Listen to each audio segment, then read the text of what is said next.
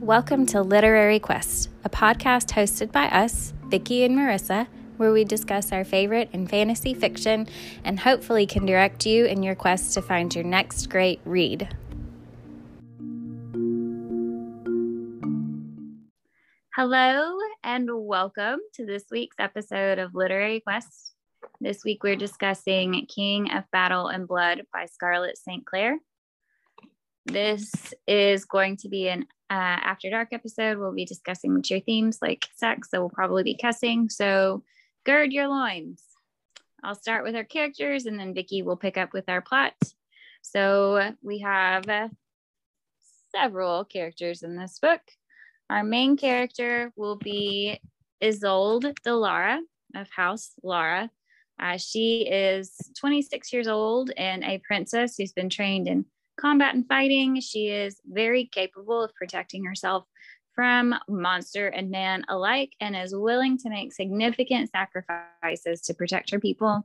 She's described as having brown skin and dark curly hair. Her father is King Henry, or Henri if we're going to get French, who is the ruler of one of the 9 houses of Cordova. He and Isolde have a very close relationship and have always had each other since her mother died when Isolde was born.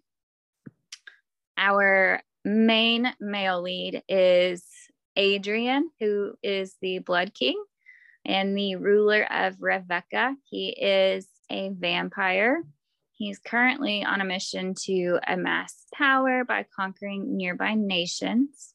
He's been king of Rebecca for over 150 years, and he's described as having longish blonde hair, and he is obviously very sexy. We have Commander Alec Killian, who is King Henri, or Henry's commander of the Royal Guard. I'm saying Henri because it's spelled like Henry, but with an I, and that's kind of a French spelling of things, and there are some French words in this book, so whatever it is. Killian is a butthead. He and Isolde have had sex, but he caught feels and she did not. And so he's got a temper and is possessive, and we don't like him. We have Soren, Isaac, and Miha, who are also vampires, and they serve as guards to Isolde under Adrian's direction. Of them, Soren is the friendliest to Isolde. We have Ravenna, or Ravenna, unsure of pronunciation here, but she's a witch. She served King Dragos, who is the previous king of Rebecca before Adrian became king. When Dragos decided to slaughter all of the witches in the kingdom, Ravenna basically betrayed all of the witches by claiming that she could identify a witch on sight, and so she condemned anyone that she didn't like. She escaped after Dragos was killed and has been on the run since then. This book takes place in Cordova. That's the kingdom where the humans live, and it's divided into 9 territories and ruled by 9 families. And Rebecca, which is the empire of the vampire, basically.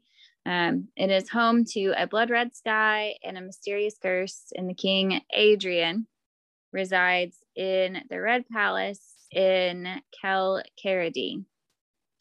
I think I got all that right. Vicki, do you want to pick up with our plot? Sure. So the 9 houses of Cordova are being conquered by Rebecca, the empire of the vampire. And Rebecca is led by Adrian, the Blood King. He has killed thousands, and his army of super strong vampires is impossible to stop. Even attacking during the day does not stop them, as they are protected by magic. Isolde's country, Lara, appears to be next, but her father, King Henry, has decided to surrender and make a deal with Adrian. Isolde is looking at the camp with all the tents, and her ex-lover and the current commander, Killian, tries to speak with her. He attempts to convince her to stay inside, but Isolde hates feeling like she is caged. She gives him an excellent tongue lashing and walks off into the woods. Of course, she pretty much is immediately attacked by something called a striga, which is basically a zombie. Luckily, she is well trained against almost all supernatural beings and is able to successfully kill the creature. As she starts to head back to the castle, she runs into a very attractive man in the woods. He's a vampire, and he licks her wound to heal it, and she kind of likes it. So she returns to the castle, and her lady's maid is getting her ready for the celebration to welcome the Blood King. She also gives Isolde a speech about how she should get married, and her maid suggests Killian. Isolde is not happy about that because she really does not want to get married, especially not to Killian. She goes to the celebration, and it's really awkward because no one wants to be there, celebrating the arrival of an army of vampires. The Blood King finally arrives, and Isolde is shocked to see that he is the vampire from the woods. When he is asked what he wants for the safety of the people of Lara, he requests that Isolde marry him. Her father is ready to go to war over this, but Isolde says that she will marry him as long as he promises that her people will be safe, which he does. Everyone is upset with this, including Killian, and he goes to see Isolde after this festival or feast and tells her that her father had promised her to him, but now Adrian is getting in the way, so he'll have to kill Adrian. Isolde knows that this is idiotic and is also upset that she was apparently promised to someone. She goes to the vampire camp to warn Adrian. She's stopped by 3 vampires, Isaac, Soren, and Miha. She almost gets in a fight with them, but Adrian arrives, tells them who she is, and takes her to his tent. She warns him about Killian and makes him promise that he won't kill him or try to take revenge on her people. He again promises her, and he tells her that he'll basically do anything for her or promise anything to her. They marry. It is a somber affair. No one is cheering, and it's basically a funeral. Isolde knows that people are expecting her to kill Adrian on their wedding night. While she does attempt to stab him, it doesn't kill him, and she ends up enjoying her wedding night immensely, which people are really judgy about. Apparently, a bunch of people, including Killian, listened outside the door. She's embarrassed, but keeps her head high. She knows that some people also think she is power hungry and wants to be queen of Cordova. When she goes to tell her father goodbye, he tells her that she should focus on trying to find a way to break the curse on Adrian and the vampires instead of trying to kill him. That makes her feel a little less pressured and better about going off with Adrian. So they leave to go to the Empire of the Vampire. The trip does not go smoothly. While Adrian and Isolde grow closer, and she gets to know some of the vampires in the army pretty well, they end up ambushed by her own people. They call her a traitor and other not nice words and attempt to kill her. This forces her to fight back and kill citizens of Lara. She's incredibly devastated and saddened by this turn of events. The trip doesn't improve much. They come across a town that was destroyed by a spell. There are bodies everywhere and they're mutilated. It's awful. They have to burn the bodies because they do not know if they will rise again.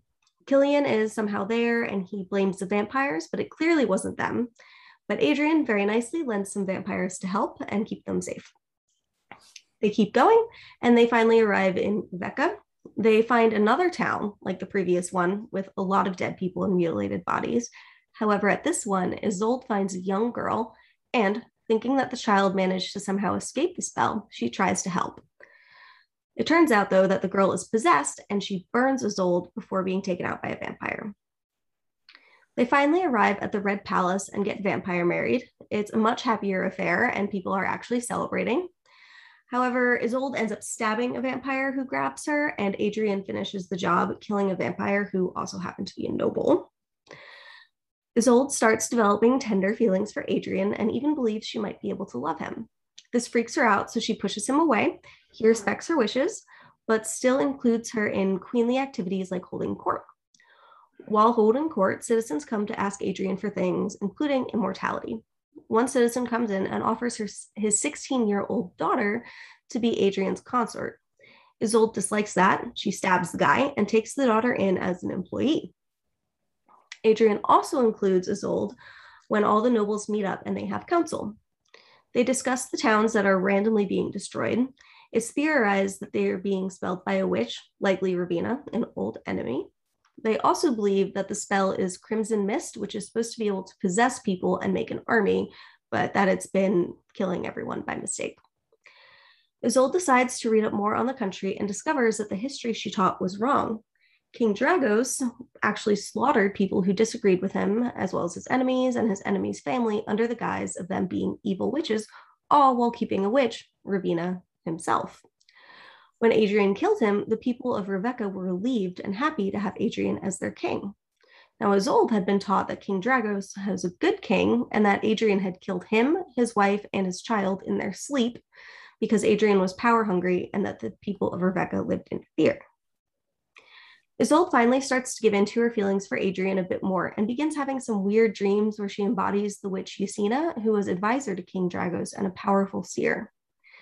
However, Isolde seems to be in constant danger. They go on a hunt with the nobles, and Isolde is attacked by a possessed noble who's possessed by the Crimson Mist. She also has a vision of Ravina, who threatens her. Then they're at a feast. Someone tries to poison her. It takes her days to fully recover. And they haven't even had her official coronation yet, which everyone will be going to, all the vampire nobles, along with Isolde's father and some of the people from her country. Isolde is very nervous about seeing her father since she has mostly embraced her feelings for Adrian at this point and knows that her father and her country won't understand. Adrian is also worried as there have now been numerous attempts on Isolde's life and is taking a lot of precautions. Unfortunately, he does not realize that an attack on Isolde may come from this unexpected person. So what happens at her coronation? Are they able to stop the Crimson Mist? You'll have to read or listen to find out. Spoilers ahead. This was a good story. The book was written well. The sex was really hot, but it was a reincarnation story. And I hate those. And the reason I hate them is actually like pretty well like shown pretty much in this book, right? So he meets her in the woods, immediately knows who she is, that she is the reincarnation of the love of his life. So he knows he has to marry her. He has to make her fall in love with him so that he can bring back his love, right? And so for me, everything that he does from that point onward is completely inauthentic. He's not being patient or kind or loving or doing nice things for Isolde. He's doing it so that he can get Yesenia back, so that she remembers who she was to him. So there's no real love or anything for Isolde.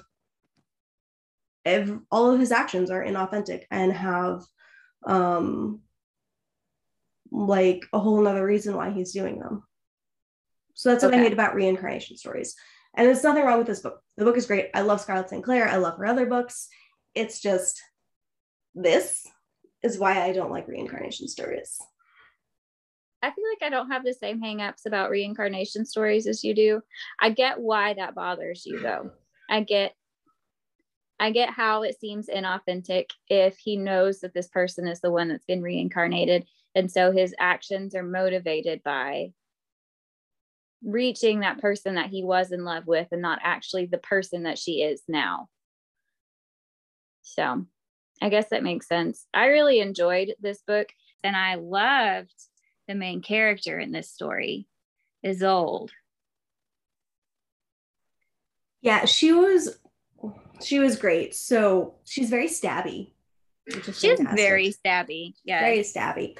But like when we first meet her, one of the first things she does is like tell off Killian, which is fantastic. Loved it. Love that.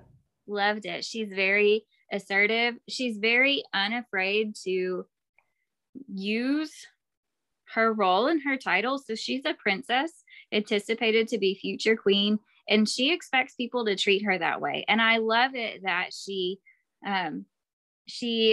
like enforces that with people who interact with her, especially with men who try to intimidate her. I feel like that's just something that females run into, is men trying to intimidate women in powerful roles. And so I love that she fully embraces the power that she has as the princess of this kingdom.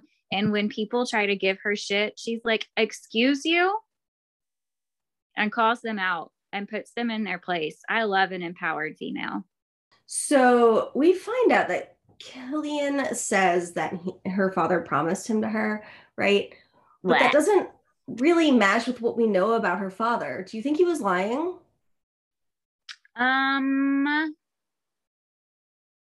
I don't know. I don't know what to think anymore, because I thought her dad, like at the start of the book, we're led to believe that they have this like really great and close relationship But then by the end of the book, we find out that her dad is not as great as she thought he was. You know, he knew about her mom's people being enslaved, and he was willing to murder her so that she could be, you know, a sacrifice. And so at the start of the book, I would have said that doesn't sound correct. But at the end of the book, I don't know what to think anymore.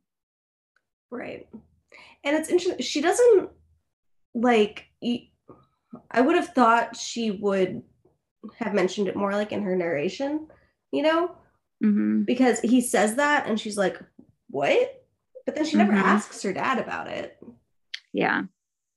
Well, I mean, she's like getting married. Like this is right before she's about to get married to someone else anyway. So maybe it wasn't a concern.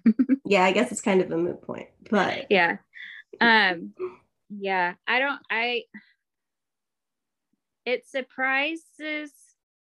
I don't know why Killian would just say something like that. Right. I mean, I don't know why he would just say, your dad promised you to me. If that hadn't actually occurred. It does seem out of character for her father, but also I like, just based on the way that I don't know, nobility tends to work. A lot of times children are used as bargaining, especially females are used as like bargaining chips. So if she were going to be married off to someone, I don't see why her dad wouldn't have married her off to someone who could bring them more power instead of just the commander of his guard. Right. That was my thought too. Yeah. I mean, if you're going to sell your daughter, you should sell her to someone who can bring you more property or power, I guess. I know. He's like, yeah, because she's a princess. What is she? You know, if they're in love, fine. But what would be the purpose of her marrying captain of the guard, basically, or commander? Yeah. Right. She's a princess. She's going to be queen. Yeah. But I mean, he's like an employee. Yeah. I guess that could be kinky. You could do a boss and sort of thing, but not with Killian. Right. Yeah. No, not with Killian. And also, that wouldn't be a thought that her dad is entertaining when he's marrying his child. That's true. Oh, yeah. So I don't know. He said that about her being promised to him, and I just like threw up in my mouth. Blah. I hate this. People are not property. You don't get to just promise their marriage. Blah. I hated it. And I hated it for our character because she is so, just ferocious. And for her choice to be taken like that, I mean, even though that we know that she's willing to make huge sacrifices for her people and she loves her father and is willing to do what she can to serve him. He's just, Killian is disgusting and he oversteps, and I don't want to see her father promising her to that. Yeah. I like this quote that she has. So she brings up, because Killian would always use her father, right? And as a, like, to get her to obey, basically. And she goes, when Killian did not feel like he could handle me, he defaulted to using the threat of my father. And he wondered why I did not want to sleep with him anymore. Yeah. That's great. Because, yeah, so he's kind of been rejected. He definitely has been rejected by her at this point, at least from her bed. You know, but he still somehow thinks that she would be happy with a marriage. Yeah. And he's not listening. Right. I mean, she rejects him multiple times. I don't know, several times in the first few chapters, shoots him down, and he's still over here like pining for her or thinking that she, I don't know, wants to marry him and is in love with him and just is not listening to what she's saying. There's another good quote that sort of lines up with this. I think you've got it in our notes somewhere about her not knowing her own mind. Oh yeah, it's one of my it's in the favorite quote section. She says, if there was one thing I hated, it was a man convinced that I didn't know my own mind. And we see that Killian is just, I mean, that's him. Like, she does these things, she makes these comments, and he thinks he knows better than her. And that's a lot of times where she has to come back with putting people in their place, like, excuse you, Yeah. I'm the princess and then the queen. And that's another, like, nobody calls her a queen when she is. And it's like, y'all. Mm-hmm. Yeah. Respect her. Use her title. There's one point, I don't remember exactly what was happening, but he goes, he asked her, like, am I that bad? And I had a second of being like, oh. And then I was like, no, wait, yes, you are that bad. He is that bad. Mm-hmm. That's what's hard. This is just us getting so used to accepting the bare minimum from these shitty male characters. They have one moment of vulnerability and we're like, oh. that's not good. This is bad. Because Killian sucks. He is awful. But he puts hands on her and leaves bruises on her arm. He is overbearing. I just hate him. Like, I hated him. I was reading this at the start and, like, automatically. So Scarlett St. Clair wrote a really great character for me to hate, because almost immediately I was like, this guy. And then those feelings just grew in the book when he became even more of a dirtbag. He busts in her room without knocking at one point. She's the princess. You don't get to just bust in. Yeah, who does that? Who does that? Ugh. That's so gross. Ugh. And then, of course, this poor girl, she's been trying to masturbate for like several chapters. Oh my gosh. I got so frustrated. Just let her get off, please.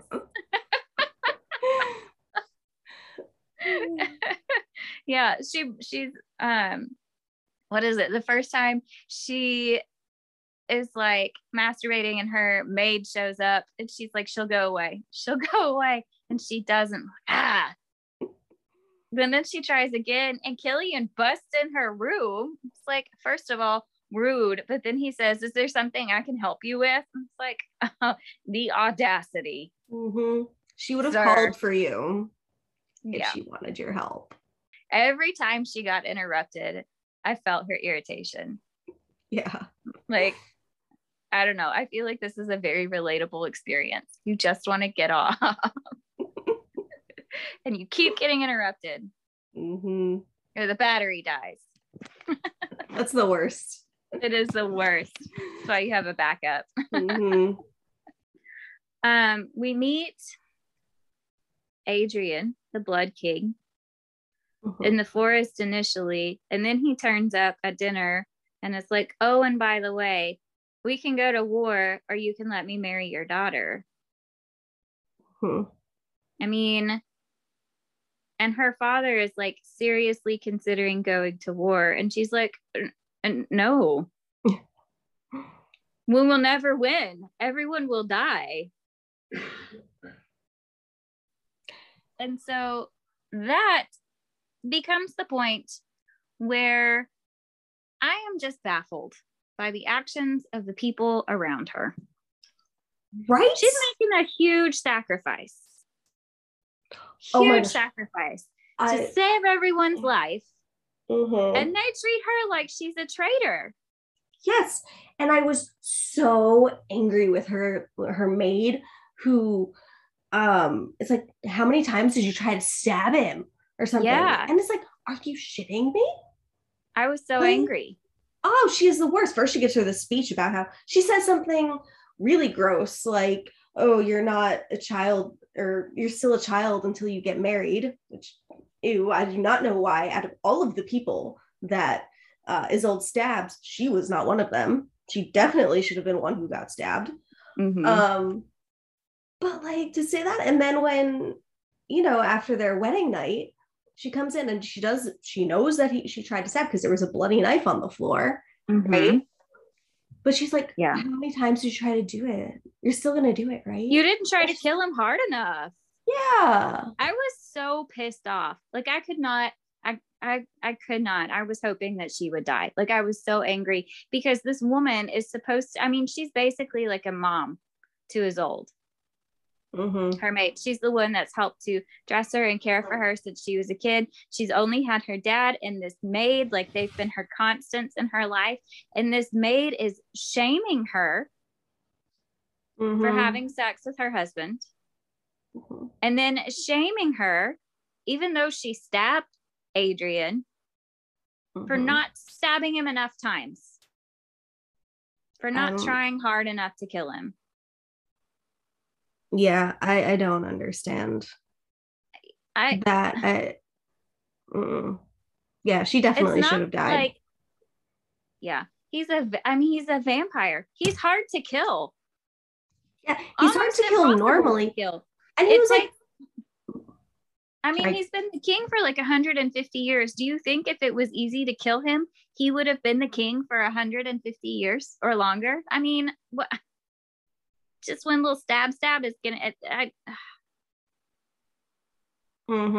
was so angry. I hated this woman. Yeah, she was awful. Absolutely awful. Ugh. And then that translated into me hating all of the other people in Isolde's kingdom, because they're all dirt. I mean, they're all. I don't know. I mean, when they try to kill her, right? And so we're skipping ahead a little bit, I guess.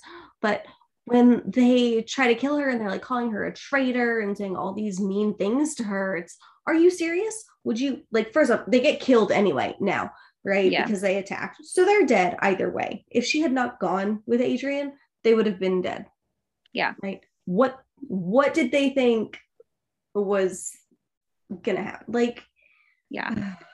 I mean, it's all basically put in like a no-win situation, because if she didn't marry this king, everyone would have died, right? They would have gone to war, her people would have been killed or enslaved or whatever. So she does what she perceives as like really her only option to save her kingdom. She marries Adrian, and still she, like, it's a lose-lose situation for her, because now she's a traitor. She wasn't upset enough that she was being taken to Rebecca. She wasn't upset enough that she had to marry the vampire king. But okay, so let's say, so like, she's been princess her whole life. She's been in training to be queen her whole life.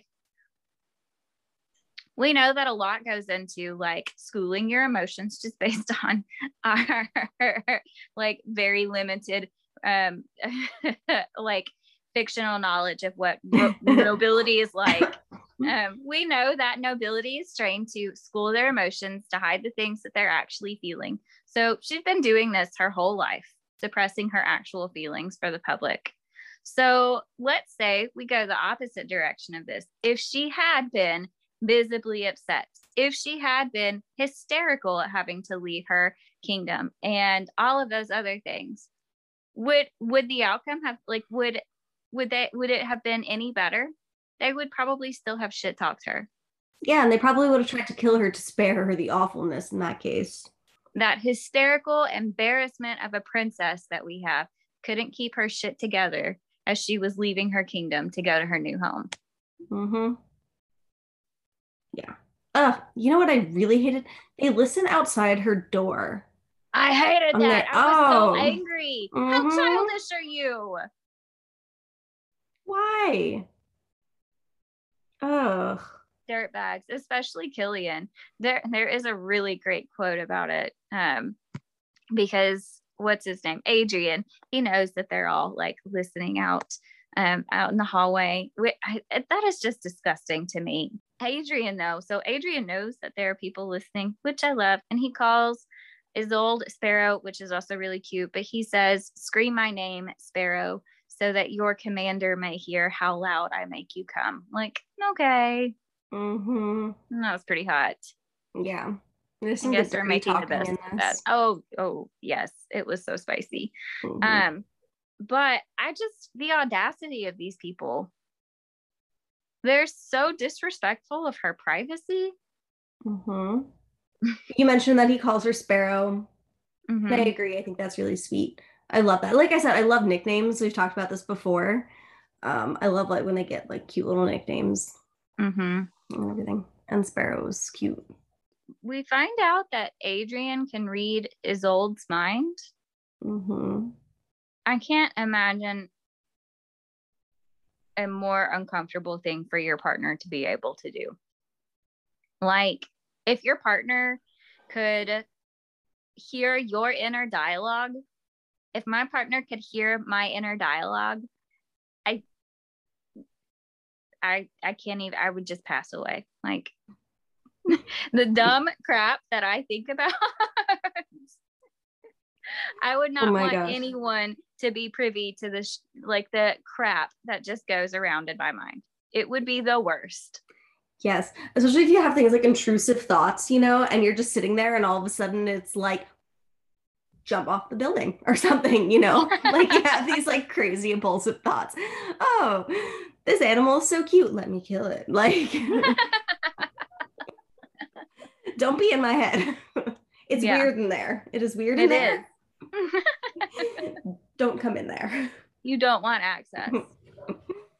So she thinks that Adrian is a monster for a very long time, which was kind of frustrating for me.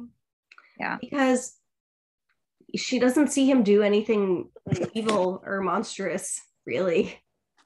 You know? Yeah. I was frustrated. Like, he's making all these promises to her. He's basically telling her that he worships her, sort of thing, you know? Backs her up with everything. He's not awful to his army and his civilians. He's clearly well liked. And she's just like, he's a monster. He's evil. Okay. Yeah. I mean, I feel conflicted because when I think about if I had been put in this situation where I was like, I stood to be the queen of my own land, and suddenly this person strolls up and it's like, yeah, you got to marry me or I'm going to kill everybody you love. I mean, I would definitely be like resentful and angry in that situation. That's not the act of a nice person. Nice people don't do those things. And so I could see going into that situation with him and into his kingdom and being real pissed off and mistrustful and angry and feeling like you had jumped in bed with a monster because, I mean, it's forced marriage. Right? Yeah, that's true. But yeah, but as a person, like, overall, Adrian's a pretty decent guy. He's very big on consent. He doesn't try to force sex on her.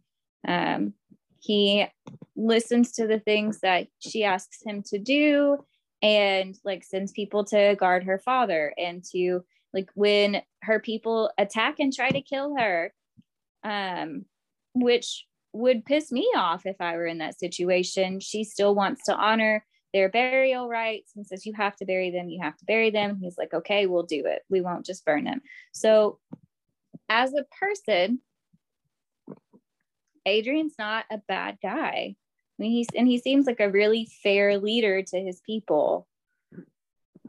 But from her perspective, I can see why she would be so angry and upset. And I can see how it would be hard to trust him. Also, part of that is, you know, her being led her whole life to believe that he is a terrible murdering monster. And their culture teaching them that drinking blood from other people is a sin against the gods, and not that she's super religious, but like that's sort of what's embedded in their belief system. So I feel conflicted because I can understand why she acts the way that she does. But also, Adrian's not as terrible as she's been led to believe. She's pretty hateful. Yeah, she definitely has her moments. Her words are hurtful. Her words are hurtful several times. Yes.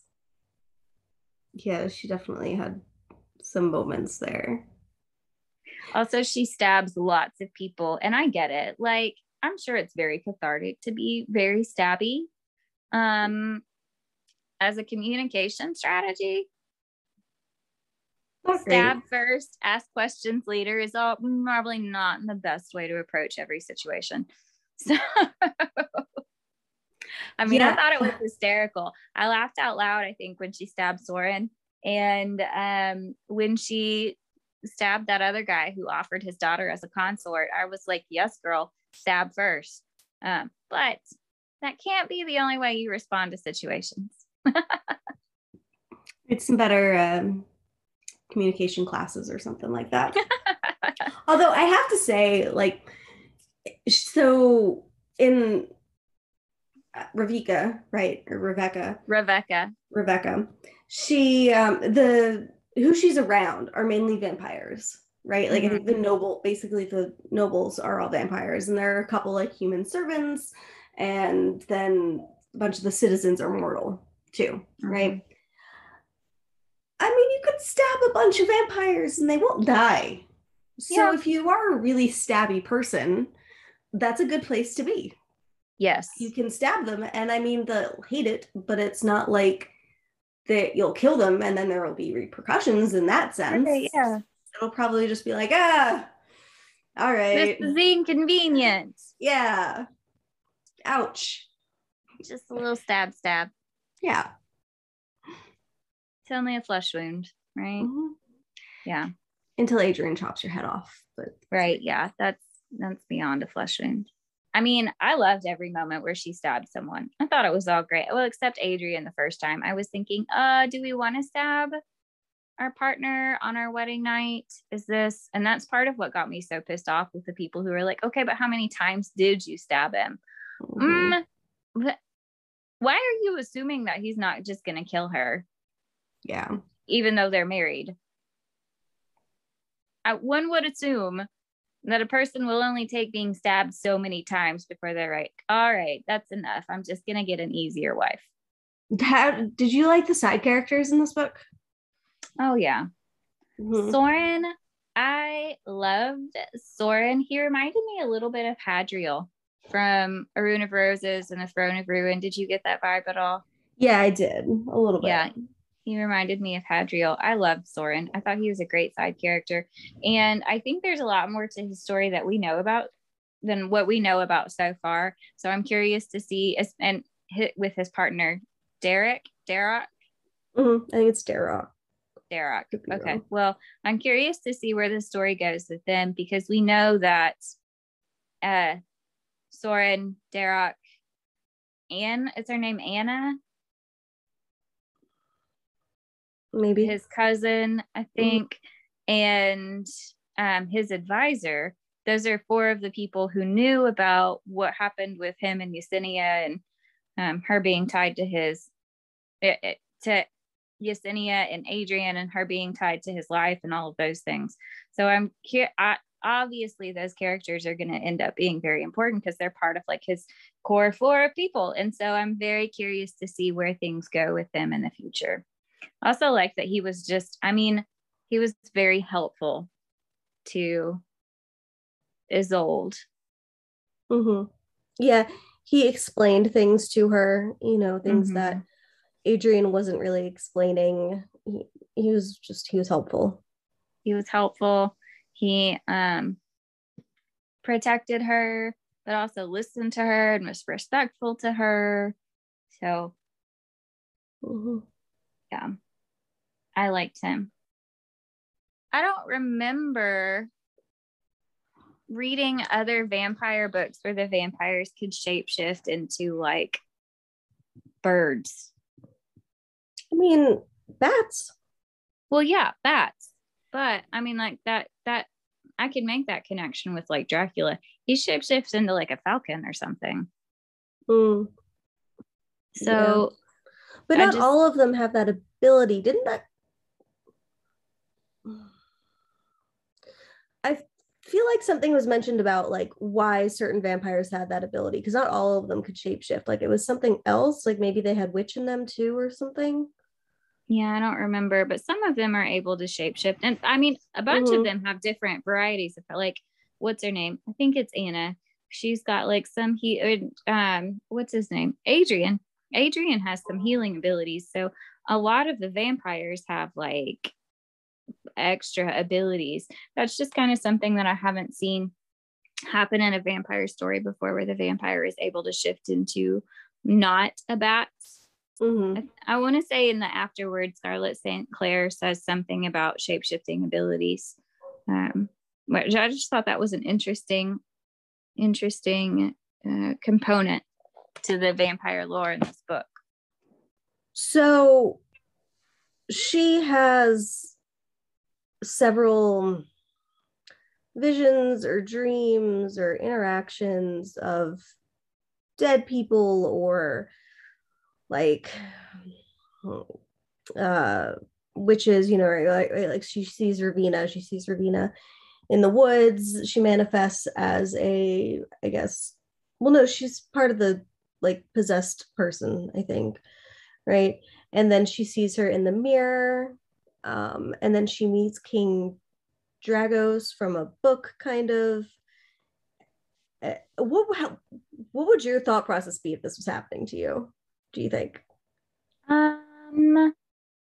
You mean if I started like hallucinating people? Yeah, sure. Yeah. So if I started hallucinating people, I don't know what I would do. I mean, I would like to think that I would talk to someone and be like, this thing is happening. But also, that's not a normal thing to happen. So what do you do? I mean, if you started hallucinating dead witches and kings, do you keep it to yourself? Do you tell somebody? I don't know. My thought process, I don't think my thought process would be to go to, oh, maybe I'm a reincarnated dead witch. Like, because that's what she is, right? She's been reincarnated. And so that's what we start suspecting at this point. But if it's actually happening to you, I don't know that that's where your brain goes first. No, I would not. My first thought would not be, oh, I'm the reincarnation of somebody. That would also be my nightmare, I think. My first thought would be like, oh gosh, do I have a tumor? Yeah, I would wonder basically if I was going crazy. Yeah. Has the stress finally gotten to me of being in this like strange, you know, country surrounded by vampires, and now I'm just hallucinating things? I just can't imagine what it would be like to be a person who is reincarnated and to know that you have been reincarnated. That would have to be so strange, because she ends up gaining back a lot of the memories from her old life. So you have those memories from that life, but then you're also a whole new person now with memories from this life. And so what do you do? Do you become the person that you were in the past? Or are you like the new and improved you 2.0, who's got all of the perks and the memories from a life before, plus, I don't know, spectacular fighting abilities and no inhibitions about stabbing people and asking questions later? Yeah, it would have to be kind of like, for lack of a better term, I guess, like a mind fuck to be told that you're a whole other person too. Sort of like, I mean, you're not a whole other person, you're you, but you is also someone else. Yeah. Kind of, it's such a weird concept. It is. So here's what I would want to see with the reincarnation story going forward. I don't know how you would feel about this, but like, because Isolde is amazing, and her life up to this point has been different from her life when she was Yesenia in the past. So she has that realization. So going forward in the story, I would like to see her maintain the integrity of who she is in this life, right? Right. Yeah. And so it's got to be something sort of like, what's the more like dominant aspects of her personality, you know, too. Maybe did they really say much about like how Yesenia was, what she was like? She was a No, we powerful didn't get. slave. Yeah. Yeah, for all know, I mean, she could be very stabby too, I guess, but it doesn't sound like it. Yeah. Sounds like she was part of, the council and high witches or high coven and Mhm. stuff.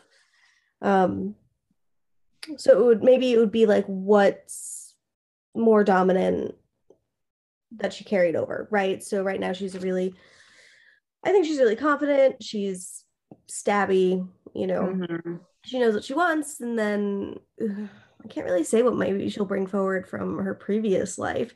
Yeah.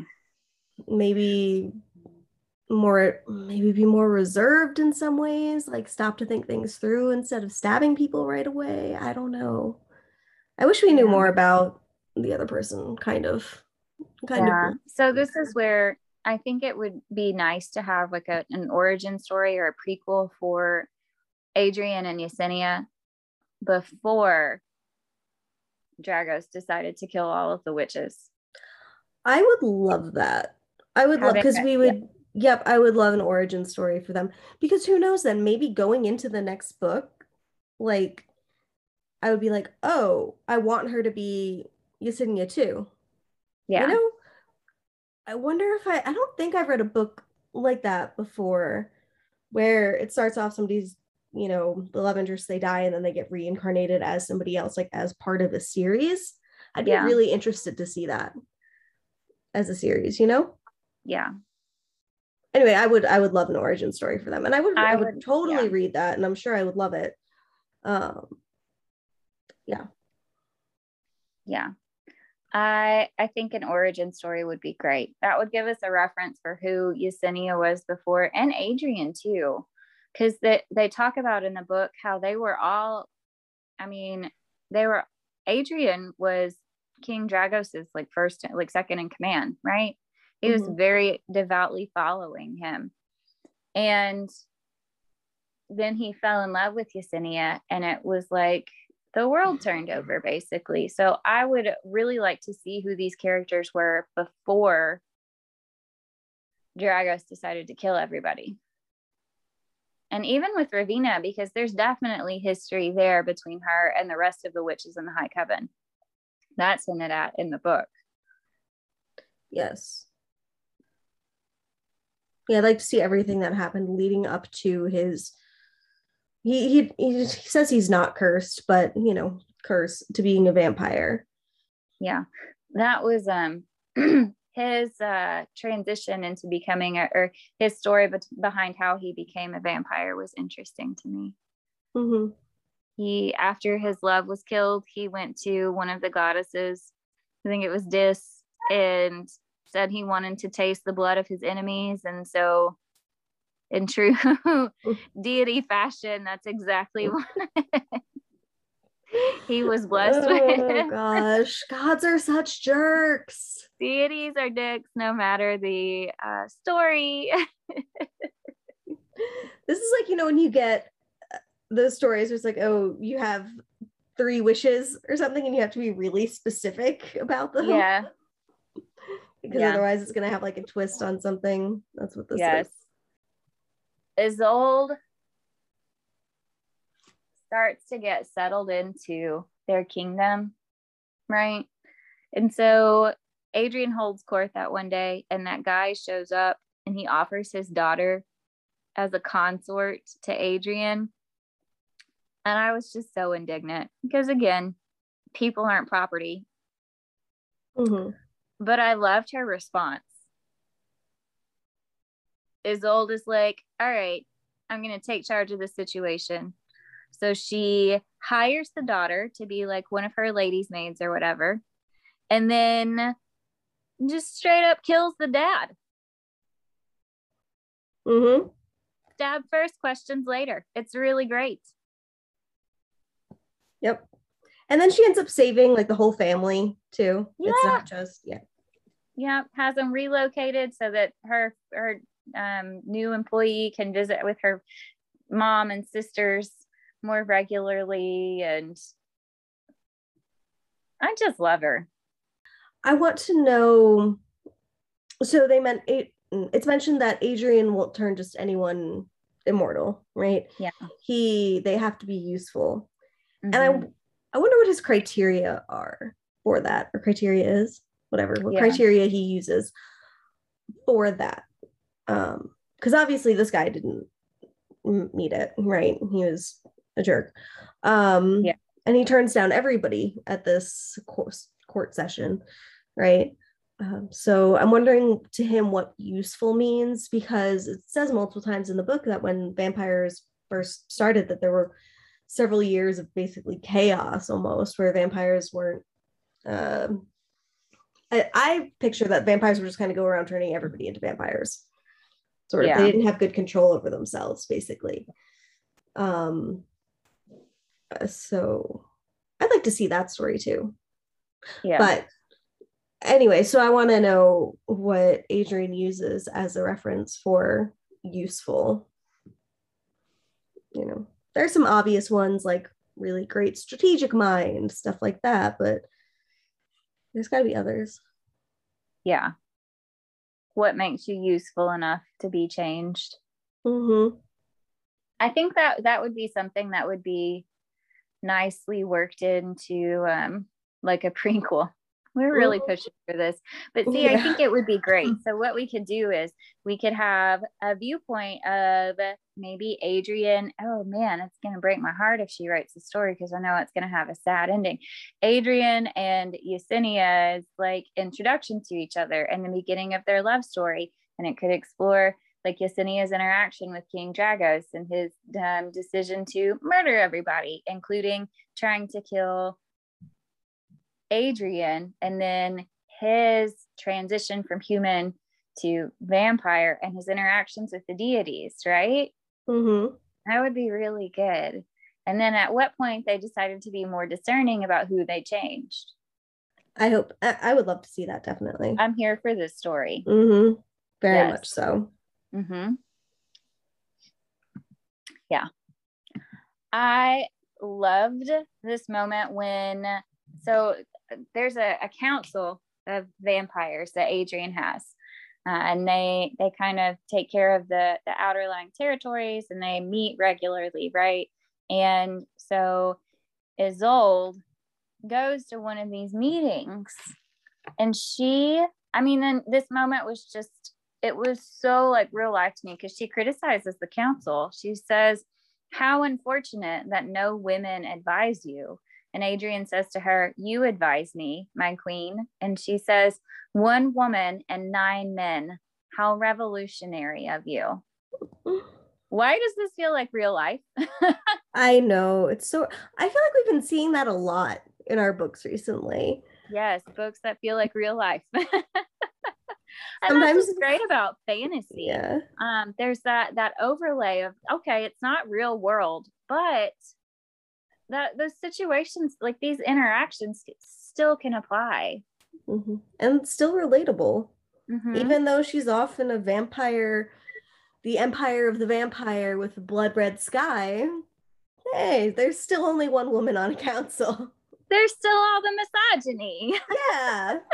It's so familiar. It's kind of like, it's keeping you in touch with reality there. Yes, yeah. Or it's like the token female. It's like, oh, we have 1 woman. We've got some diversity. Okay. Mm-hmm. Oh, and then I bet if there was already a woman, she would end up clashing with the woman or something like that. Yeah. Yep. Could see that happening. Mm-hmm.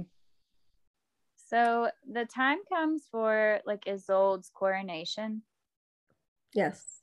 And her father's come into town. Mm-hmm. And their reunion is really sad. Mm-hmm. So she's really different. I mean, and it hasn't been very long, but she's starting to come to terms with some of her feelings for Adrian, and also just the way that she views the world and what she has learned from these people has illuminated a lot of mistruths that she was told in her kingdom. Mm-hmm. And so she's way more empowered and more educated now. And it's like, awkward, especially because she knows that her mother's people have been enslaved. And then she finds out that her dad knew that her mother's people and possibly her family members have been enslaved.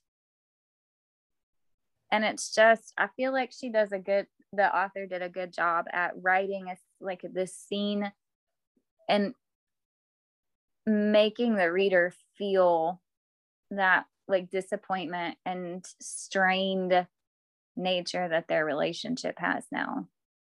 I feel bad for her and for the situation with her father and her country and everything. Yeah. Plus, they're not going to believe her if she just says, hey, this is actually what happened. They're going to be like, oh, you're brainwashed. They brainwashed you. Yeah. I mean, that's basically what her dad says to her. He tells her that she's under a spell. Like, what can I do to break the spell that you're under or whatever? Again, it goes back to people not believing that she knows her own mind, not listening to her and the things that she's saying. I feel bad for her because for so long, her dad was the only, her dad and her lady's maid, who we've already talked about how much we don't like her, but her dad is the only person that was really a stable force in her life. And she talks about how they always had each other and they were always really close, and it would be hard to still have all of those feelings, but now viewed in the light of your father also knowing that your mother's people were enslaved and not seeing it as a problem. Mm-hmm. Then there's the whole him trying to murder her thing. Right, yeah, and then he tries that to kill really her. Yeah. I mean, that's just, that would send you to therapy. Mm-hmm. Definitely. If being married off against your will to a vampire didn't already warrant therapy. Yeah. Almost your being killed by your father to make you a human sacrifice would do it. Yep. That scene blew me away. I mean, I was not expecting her dad to be the one to try to kill her. Honestly, I thought it was going to be Killian.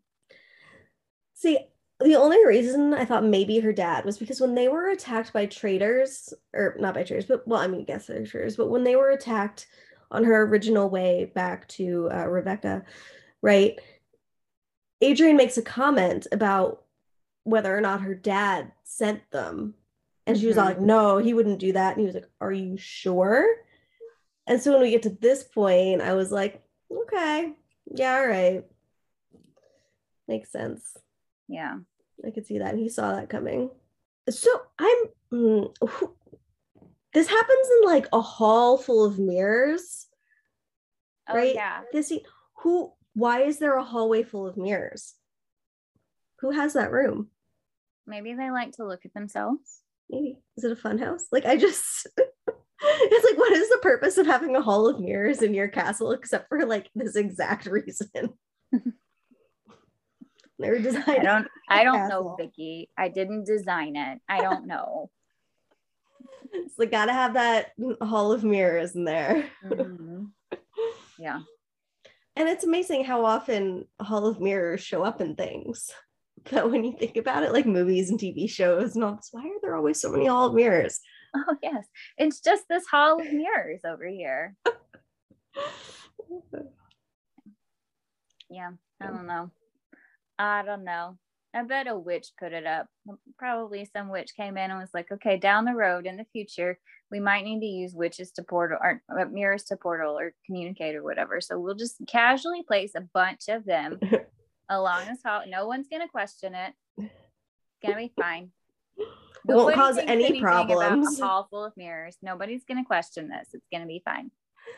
But it is treated totally normal. Like, I don't think there's any narration where she's like, why are there all these mirrors here? Like, it's just, oh, I'm in the hall of mirrors again. Okay. Yeah. I think if somebody had a hall of mirrors, if I went over to the house and they had a hall of mirrors, I would be like, is this a sex thing? Like, that would be, is this some sort of sex thing? You like watching? Is that what this is? Yeah. That's it. I feel like that's inviting bad luck. Oh, yeah. And the more mirrors you have, the more likely they'll break. Mm-hmm. She ends up smashing all of them. Yeah. That's a lot of bad luck. This kingdom is screwed. So there's a final sex scene, right? There's this big moment where Adrian drinks her blood. Yeah. Right? It's finally this moment. We've been leading up to this. We've been leading up to this. And it felt really short, right? It did, especially compared to their first sex scene, which was spectacular. Like, it was flaming hot Cheetos hot. It was so, like, the spice was perfect. There was plenty of foreplay. We had conversations about consent and continue to have them in the story, which I love. Adrian asked several times, like, can you handle this? Which I appreciate. But their first sex scene was very descriptive. And so we build all of this anticipation in the book, and we get to this one that's a big deal. And it's like, I don't know. I mean, it was still really good. But it felt like with all of the buildup that we had to this moment, there would have been something more. I wanted more. Yeah. I always want more. I mean, let's get real. I always want more. So this scene is a little bit sweeter, I would say, probably, though, than that first scene, because there's more meaning tied into this one too. So that may be where part of that difference comes in as well. It's more of a like tender, sweet thing versus like hate banging sort of on that first go round. Yeah, where we just casually stab our partner. Yeah. Yep. Yeah. So with him biting her, that creates some potential problems for them. So if he takes her blood, then their lives become like fully tied together. So if she dies, he will also die too. And that ultimately ends up being why Isolde's father tries to kill her, because she tells him, like, we're tied. If he dies, or if I die, he dies too. And her dad's like, got it. Let's get to dying. So I don't know. I feel like I like this type of trope. Where their lives are tied together? Yeah. This happens in like a quarter of the ACOTAR series as well, where the lives of our two main characters become tied together. And I think I like that, because if you think about, up to this point, Adrian has been living in misery, begging the universe, begging the gods, begging whoever for his partner to come back. And if we think about how heartbreaking, a lot of times this pulls me back into like the fated mates thing, and how we know just in other books how hard it is when a person loses their mate, right? And so I feel like if you are going to be in a situation kind of like this, having your lifespans tied together, this happens in Throne of Glass too, having your lifespans tied together kind of ends up being the best outcome for you both, right? Yes. And then you don't have to live without the other. Yeah, I agree. And I think it also works really well where one of the one of the characters is immortal and the other one isn't, right? So we see in ACOTAR, they're both basically immortal, right? Yeah. But I feel like it's a good way for the mortal to live longer. And for them to have as much time together as possible without the other one having to like suffer so much. Yeah. So I just read that those Anne Bishop books, right? Oh, yeah. And that kind of happens. Well, so the main female lead lives life normally as a human, and she dies and she's like 80 something, but her significant other is immortal and he's 1700 years old, so he has to continue the rest of his time without her. He only got out of this millennia of his lifetime. He only gets like less than 100 years with this person. That was his fated mate, basically. That seems so difficult and sad. It does. Yeah. I want my characters to be happy or dead. That's it. Happy, dead, no in between. Put him on No depression suffering. medicine. Except for the being dead part. Yes. Are you suffering if you're dead though? Maybe. I mean, it depends on if there's an afterlife, if it's good afterlife or a bad afterlife, right? Oh, I guess that's a fair point. Yeah. All right. I'll allow it. So this book ends on, I wouldn't say it's really a cliffhanger, but it does kind of end with some questions still up in the air, right? Mm-hmm. So we find out that, because Isolde took Adrian's blood, something that they kept secret, but Ravina, Evil Witch, knew about it, which indicates that someone in their inner circle, some of Adrian's inner circle, is a traitor. Mm-hmm. So that's the big question we're left with. Like, who is the traitor?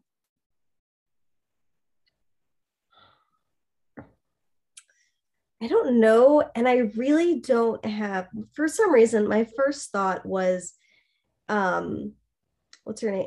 Yesenia's sister, I think. What's her name? Or best friend. They were best friends. Yeah. Shoot. Anna, is it Anna? Anna, I feel like it's Anna. Yeah, that's what I feel like. That's what I think it is. My first thought was her, but then I was like, that can't be right. I was like, she's waited all this time too for Yesenia to come back. To then do that. But I don't know. Who did you think it was? I want to say it's, I think his name is Tanaka, Adrian's like right hand fella. Mm-hmm. Just because we don't find out anything about him. Really, I just want it to not be Soren. Yeah, that would be really awful if it was Soren. It would be really disappointing if it was Soren. So I don't really care who else it is, as long as it's not Soren. Mm-hmm. It's gonna be Soren. Shut up! Don't say that. Don't put that out in the world. Yeah. Sorry. So I guess we'll see, because there will be a sequel to this. Yes. But also a prequel would be nice too. Yeah. I think I'd be requests. Yeah. I think I'd rather there be a prequel versus a sequel following the same characters. Now, I'd be fine if there was a sequel following like different characters, like following Soren or maybe following one of the other side characters. But I wouldn't really be interested in reading more of their story. But I think that's just because it's reincarnation and I got after it. So. Yeah. Well, I wouldn't mind reading more of their story. I really enjoyed Adrian and Isolde's romance. I enjoyed the way that their relationship built. No, you don't like the reincarnation thing, but I didn't mind it. And I'm curious to see how things progress from here, especially in light of her like recognizing that she is Yesenia in this life and trying to make sense of that and merge what she experienced in her past life with where she's at right now. I'm curious to see, because I feel like that would be a hard making that like merge with your past and your present. I feel like that would be hard. Oh, you know what? I got from Blood and Ash vibes from this. Did you? Was it the stabbing? It was the stabbing. It was the vampires that everyone think are evil but aren't evil. The like they think that they create all these creatures, but they didn't. Mm-hmm. The whole coming to the realization that like their whole life was a lie, pretty much. Yeah. Yeah. I really like that as a trope where the character realizes that their entire life and upbringing has been a lie. We've seen that in several books. So in like the Bridge Kingdom, for example, that trope plays out in that, and I love it. From Blood and Ash, definitely. There's something that we just read, I want to say, where that's the case as well. I can't remember what it is, but I like that as a just as a trope in general, that everything you've been told is incorrect. Yeah, I think that happens kind of in Neon Gods too. Everything they've been told about Hades is incorrect as well. yeah. I think one of the reasons it's such a popular and such a good trope is because you have to see a lot of character development in those situations. Yeah. You know, so and seeing, I think it's interesting seeing characters come to terms with it as well. Mm-hmm. Um, yeah. But they're like forced to have this growth and they're forced to unlearn things, Mm-hmm. which is interesting to see in characters. Yeah. Let's talk about our quotes. Sure.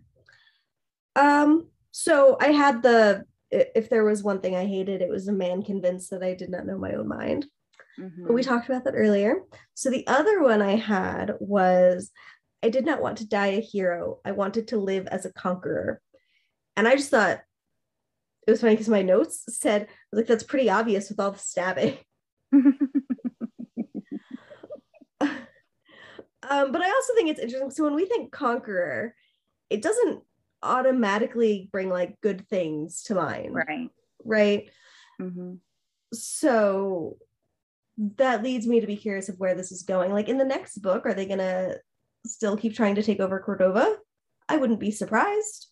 You know, now she has her memories back. Maybe they will. Yeah. I don't know. So I thought it was interesting that she used especially using that word conqueror, you know. But what else? She wouldn't use the word villain. Well, no. That would be good though. I want to live as the bad guy. Hey, some people do, right? But that would be good. I did not want to die a hero. I wanted to live as the villain. That's the book that I want to read. I would love that. I mean, I would. I love the chaos. Yes, you do. I do think, a lot of times conqueror has a bad connotation, but if you think about the lands that they're conquering, what they're really trying to do is change this misinterpretation of history that's been spread to save people who were, to save future people from being killed wrongly.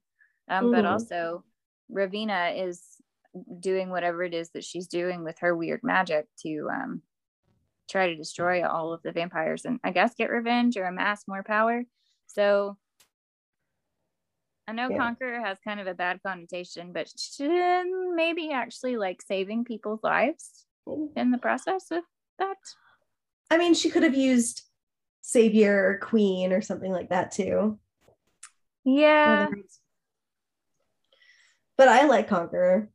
I mean, yeah, maybe she just wants to conquer. More power is better, I guess. Mm-hmm. Yeah. I like this quote too, because this is also when she has that conversation, like when her dad is trying to kill her and he's like, don't you want to die a hero? And she's like, no. Yeah. Yeah. I really liked the quote Adrian says when he's talking to Isolde about their history. So he says, history is just perspective. It changes depending on your side. And this just ties in with that trope that I really enjoy, where it's like re-educating the people who've gotten history wrong. Yeah. And we also think about history is always written by the conquerors, right? The winners too. Yeah. When I read this, I thought about that as well, how history is written by the winners. Yeah. Yeah. I mean, there's going to be two sides to every story in history, the people who succeeded or won and the people who lost or were conquered. So, all right. What are your final thoughts on this book? I really enjoyed the sex in this book. I also really enjoyed the world that was built. I want to see more of it. I would love to see a prequel. I love the whole idea of like the blood red sky and stuff. I think Scarlett St. Clair did a great job of creating a whole new world that I'm curious to see more of. Didn't like the whole reincarnation bit, but hey, that's fine. Interested to see more of the world. I'd like to see more of it. Yeah, I really enjoyed this story. It was a pretty fast read, and then once I got into it, like I didn't want to stop. So I really I really liked it. It's very different to me. This story was very different from the Hades Persephone story that Scarlett St. Clair also authored. And I really liked and loved the Hades and Persephone trope, but this one was very different from that. And I really enjoyed it too. Alrighty. Well, that's going to wrap up King of Battle and Blood by Scarlett St. Clair. Next week, we'll be talking about Winter Fae Queen by Lexi Foss and J.R. Thorne. This is going to be our Christmas holiday solstice episode, so you get festive. So join us next week. Thanks for listening.